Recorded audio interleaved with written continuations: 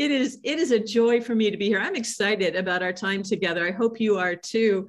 And Robert, I just need to say thank you for that word about fear. I need to be reminded of that morning, noon, and night. Maybe I'm not the only one that tries to hang on to that truth. It's slippery like a fish, isn't it? When we try to hang on to those promises of God and that security that we have in the goodness of God.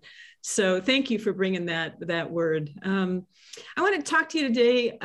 You might consider it a little bit of a follow-up from my conversation with you in Aruba. The hard thing about Aruba, of course, is when you're on the stage and you're given a formal presentation, you don't have the privilege of interacting. And so today I'd like to be a little bit more collaborative with you and ask for some of your thoughts, because there are some things I'm wrestling with, and I'm hoping you might give me some insights as well. So I want to start by introducing you to a man named Walter Hooper, not a name I imagine that most of you have heard before. Walter Hooper was a friend of mine, died about a year ago. He was an American, and he became acquainted with C.S. Lewis at the end of C.S. Lewis's life. Walter Hooper became C.S. Lewis's personal assistant. And that meant that he answered letters for Lewis. Lewis had a voluminous correspondence, got letters all the time.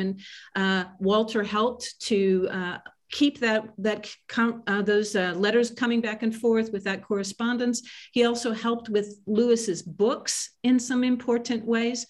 And he actually lived in Lewis's house.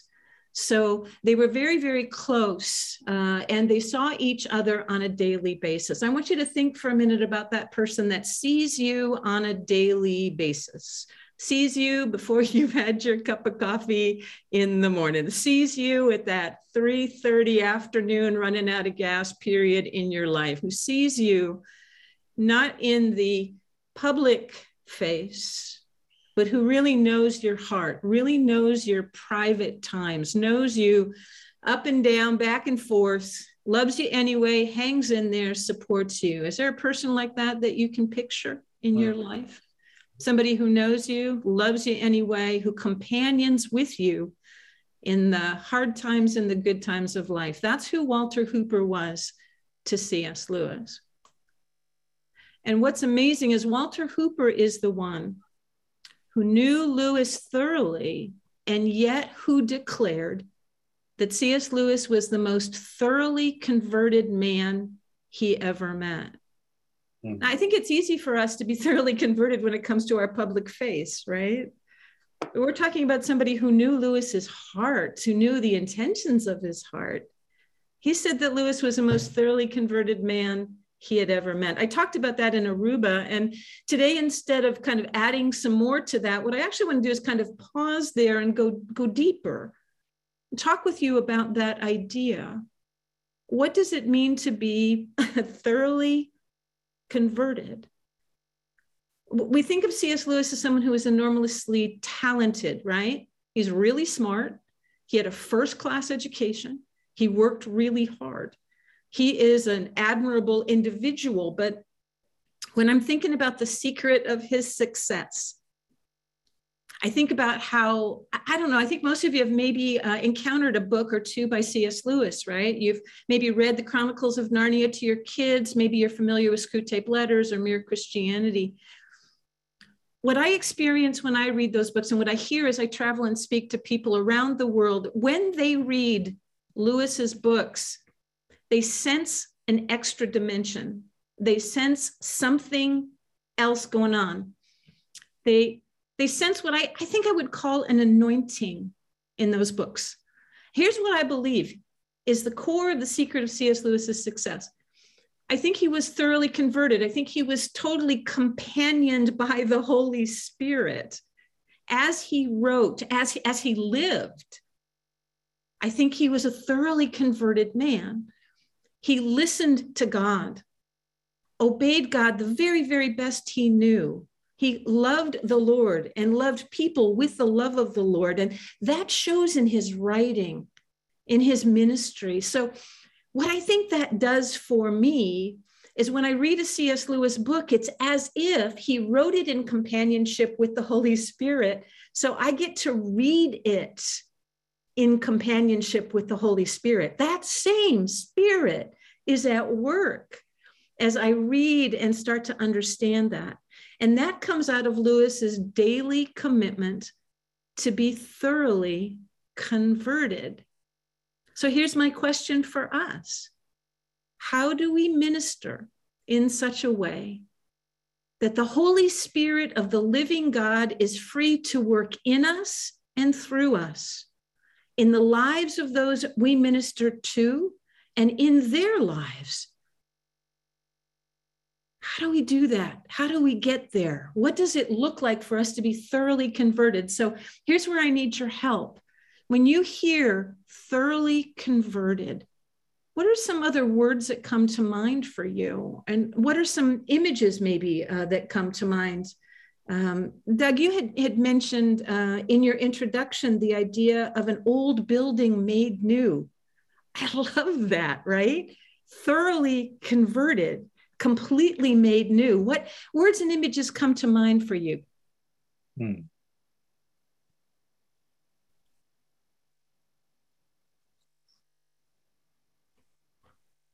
Dr. Glyer, it's Wes here. Just, you're asking men to share. Tough thing. It's going to take us a moment. But I'm going to at least get us guys started. For me, I picture less cell phone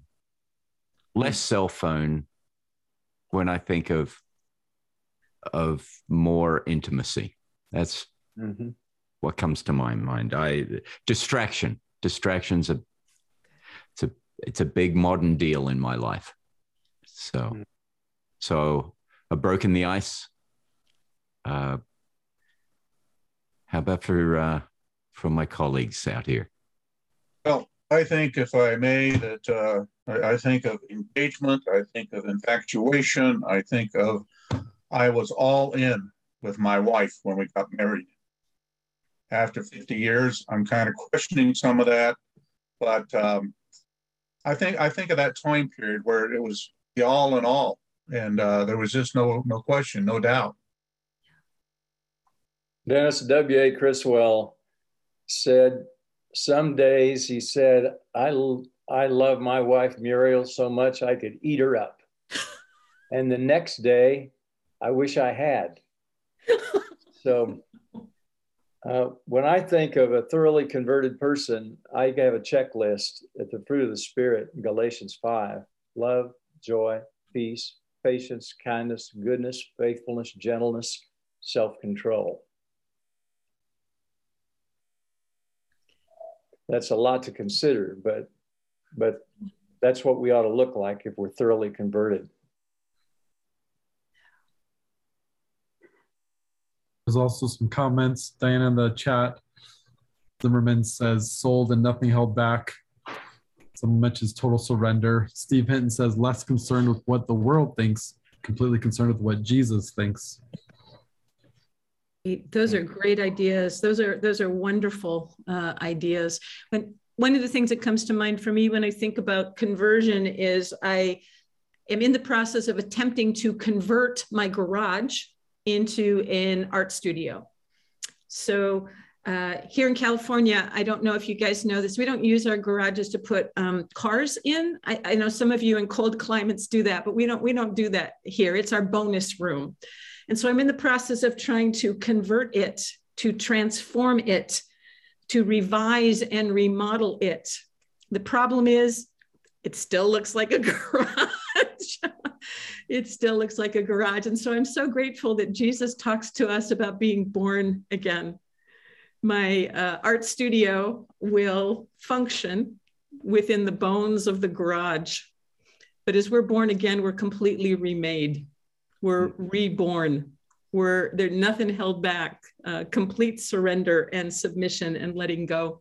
When I became a Christian back in high school, I remember my mentor talking to me about the problem of being a living sacrifice. You've heard this, right?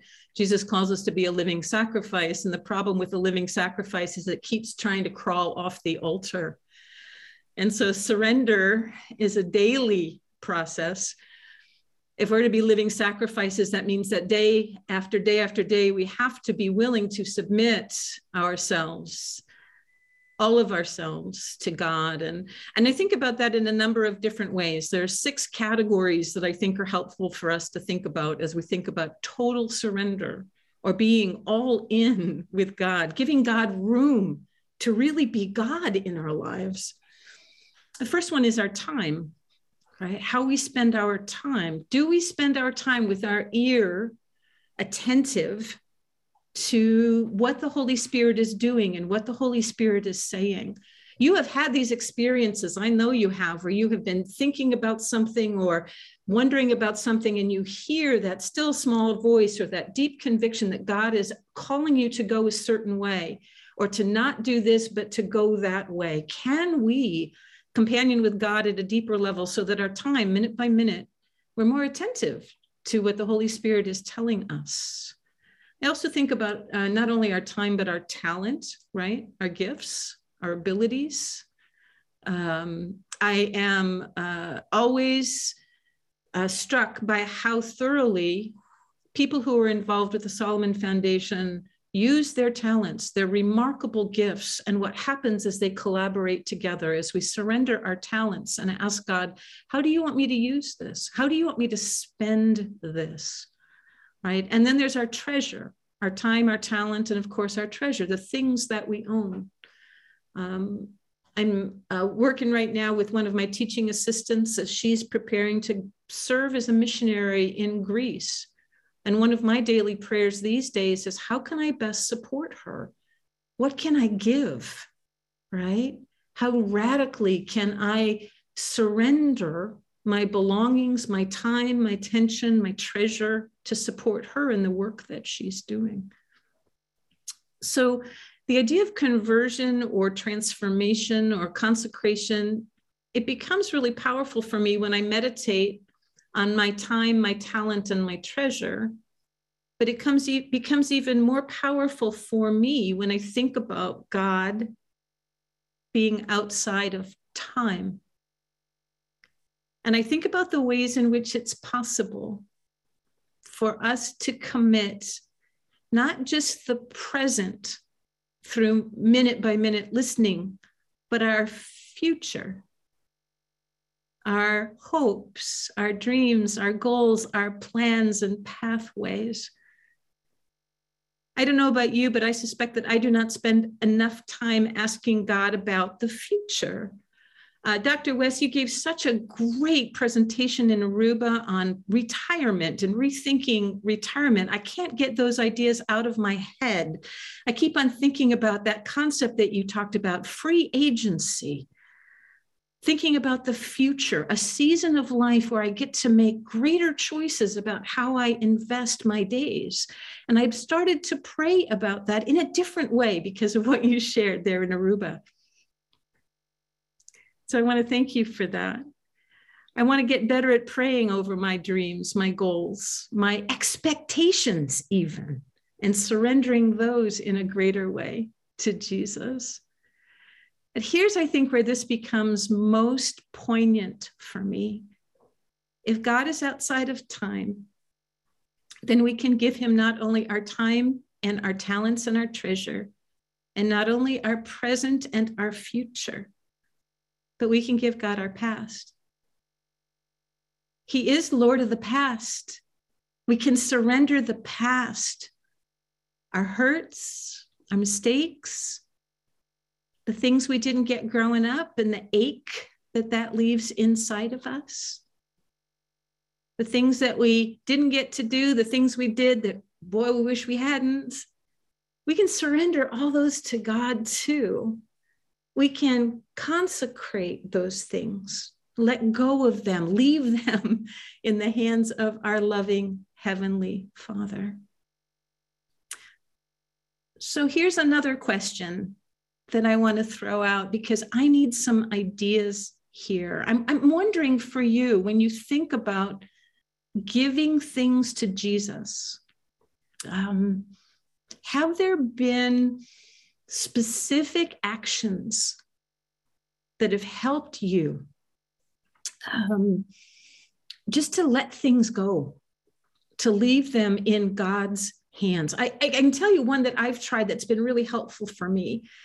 I've written some letters to people that I wish I could have told things to, and prayed over those letters, and then burned them in the fire pit behind me, and prayed that smoke as it rose would be a pleasing aroma to the Lord, and it would leave it in the hands of Jesus.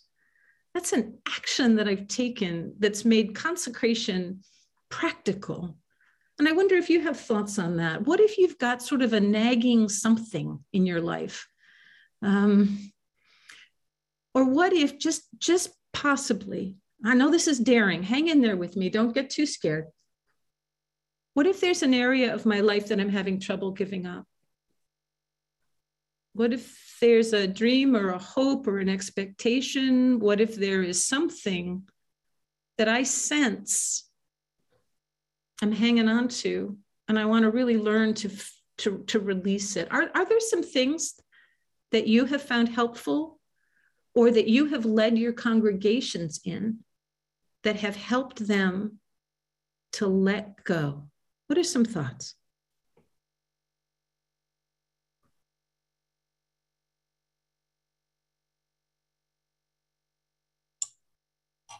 I would just share, we happen to be going through a sermon series right now that's been, that goes right in line with that, I think. And it's based off of a book. I think it's Mark Batterson, Dangerous Prayers. So the first dangerous prayer is search me. I think it's Psalms 139, but know any anxious ways that are in me. And, that whole Psalm is pretty powerful. The second prayer is break me. And then the third prayer is send me. So I think, I know it sounds kind of cliche, but I think when I wanted to answer your first question, the word I wanted to use was authenticity. Because I think that's what brings the greatest transformation. So like when Ken Idleman said about the fruits of the Spirit, love, peace, joy, all those, I think authentically being joyful, authentically being kind at whatever that means for us. So I think for me, that's the best transformation. So with that, I would throw that back to prayer for your second question of just really just trying to be raw and real and vulnerable. Mm-hmm. Thank you. So that's with God, and then with someone that you trust.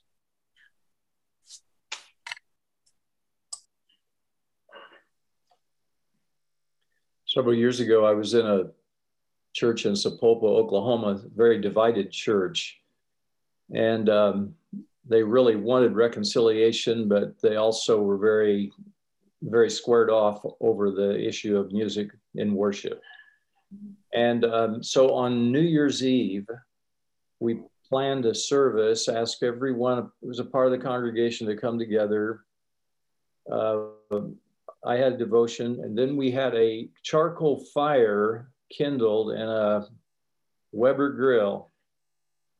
And we had little pieces of paper that, I don't know whether you've seen these pieces of paper that when you light them, they literally extinguish and there's no ash or anything. It's, I don't know whether you've seen that kind of paper, but we gave everybody pieces of paper, as many as they wanted, and asked them to write their grievance down or their feelings of offense down on those little pieces of paper. And then we challenged them to pray through until they could put one foot after the other, come to the front and drop those pieces of paper in that charcoal fire at the front of the worship center and see the slips of paper just literally extinguish in a puff of smoke. And there was something about that exercise that was very freeing. And part of it was New Year's Eve. People were coming into the new year. They didn't want to come with baggage. They knew how important it was that the church be united. Yeah. And so their hearts were in the right place, and they just need to get their heads in the right place. And that little exercise actually really, really helped to resolve those issues that were dividing people that belong together. That's wonderful.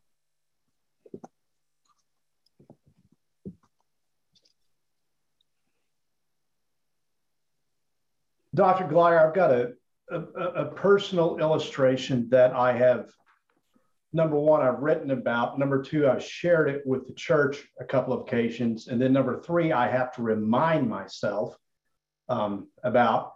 But, I love this idea of burying the past. And literally about 11 years ago, I was in Colorado, and I wrote this letter to God.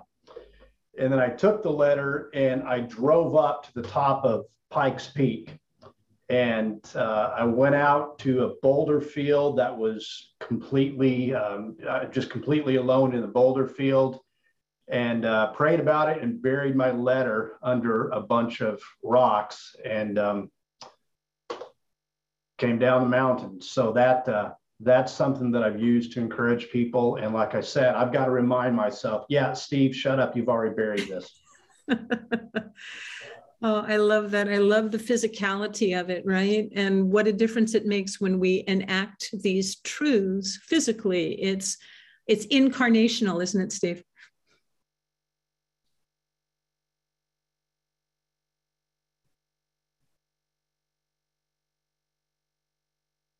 Well, I'm sure that if we had all morning, we could share other stories. I think back to the ways that different youth pastors have found to make these things clear to the younger believers in our midst. I just think that again and again, looking for these ways to incarnate or physically represent these differences, throwing a rock in the depths of the sea and reminding ourselves that that's how far God has separated our sin from us, thinking about different ways to enter into confession, whether privately or with a trusted friend. There are lots of different ways, but I would encourage you as you think about this, to think about how to make it physical, how to make it tangible, and the power that comes from doing that. Hey, I want to close my time with you this morning by reading a few lines from a hymn that I think you're probably familiar with. It's a classic. It was written in 1874 by a hymn writer named Francis Havergal. And so it was written about 25 years before C.S. Lewis was born. And as I was thinking about closing with some words from this hymn, I got to thinking, well, this was written before C.S. Lewis was born, so maybe he was familiar with it. And as I was praying this morning and just wondering how to make the C.S. Lewis connection, I suddenly remembered something. So I have this book. This is one of my treasured possessions. I'm blessed to own 3 books that were part of C.S. Lewis's personal library, that were in his home, that have his signature in them, that were part of his personal collection. He lived with these books. And this book in particular is called Singers of Zion. And it goes in a lot of depth about Francis Havergal. So we have evidence that not only did C.S. Lewis know this particular hymn, but he was interested enough in this particular hymn that he bought a book and kept this book on the shelf in his library. And this hymn, I think, is a wonderful prayer. And I'd like to end with this. So would you join me in an attitude of prayer?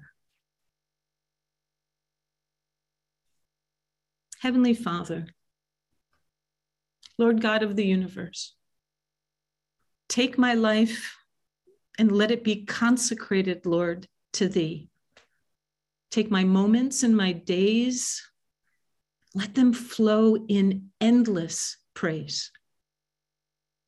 Lord God, take my hands and let them move at the impulse of thy love. Take my feet and let them be swift and beautiful for thee. Lord God, this is a hard one. Take my will and make it thine. It shall be no longer mine. Take my heart.